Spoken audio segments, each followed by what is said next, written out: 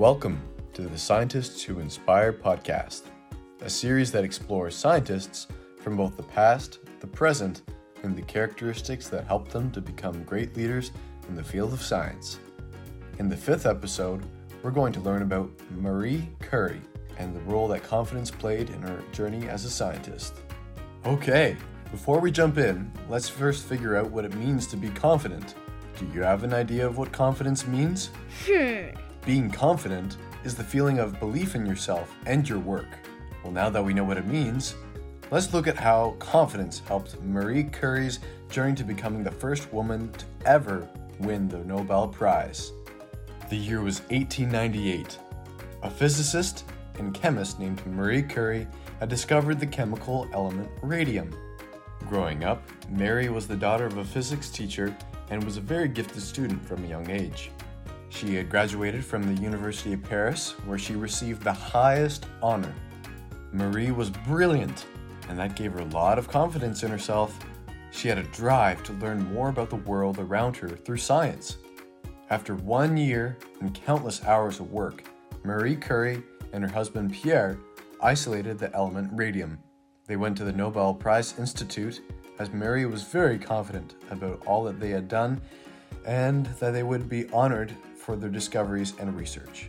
And they were! Yay! Marie Curie was the first ever woman to win the Nobel Prize. She didn't only win one, but she also won another one in 1911. Marie Curie was confident in her research and believed that she could win the highest prize a scientist could be awarded.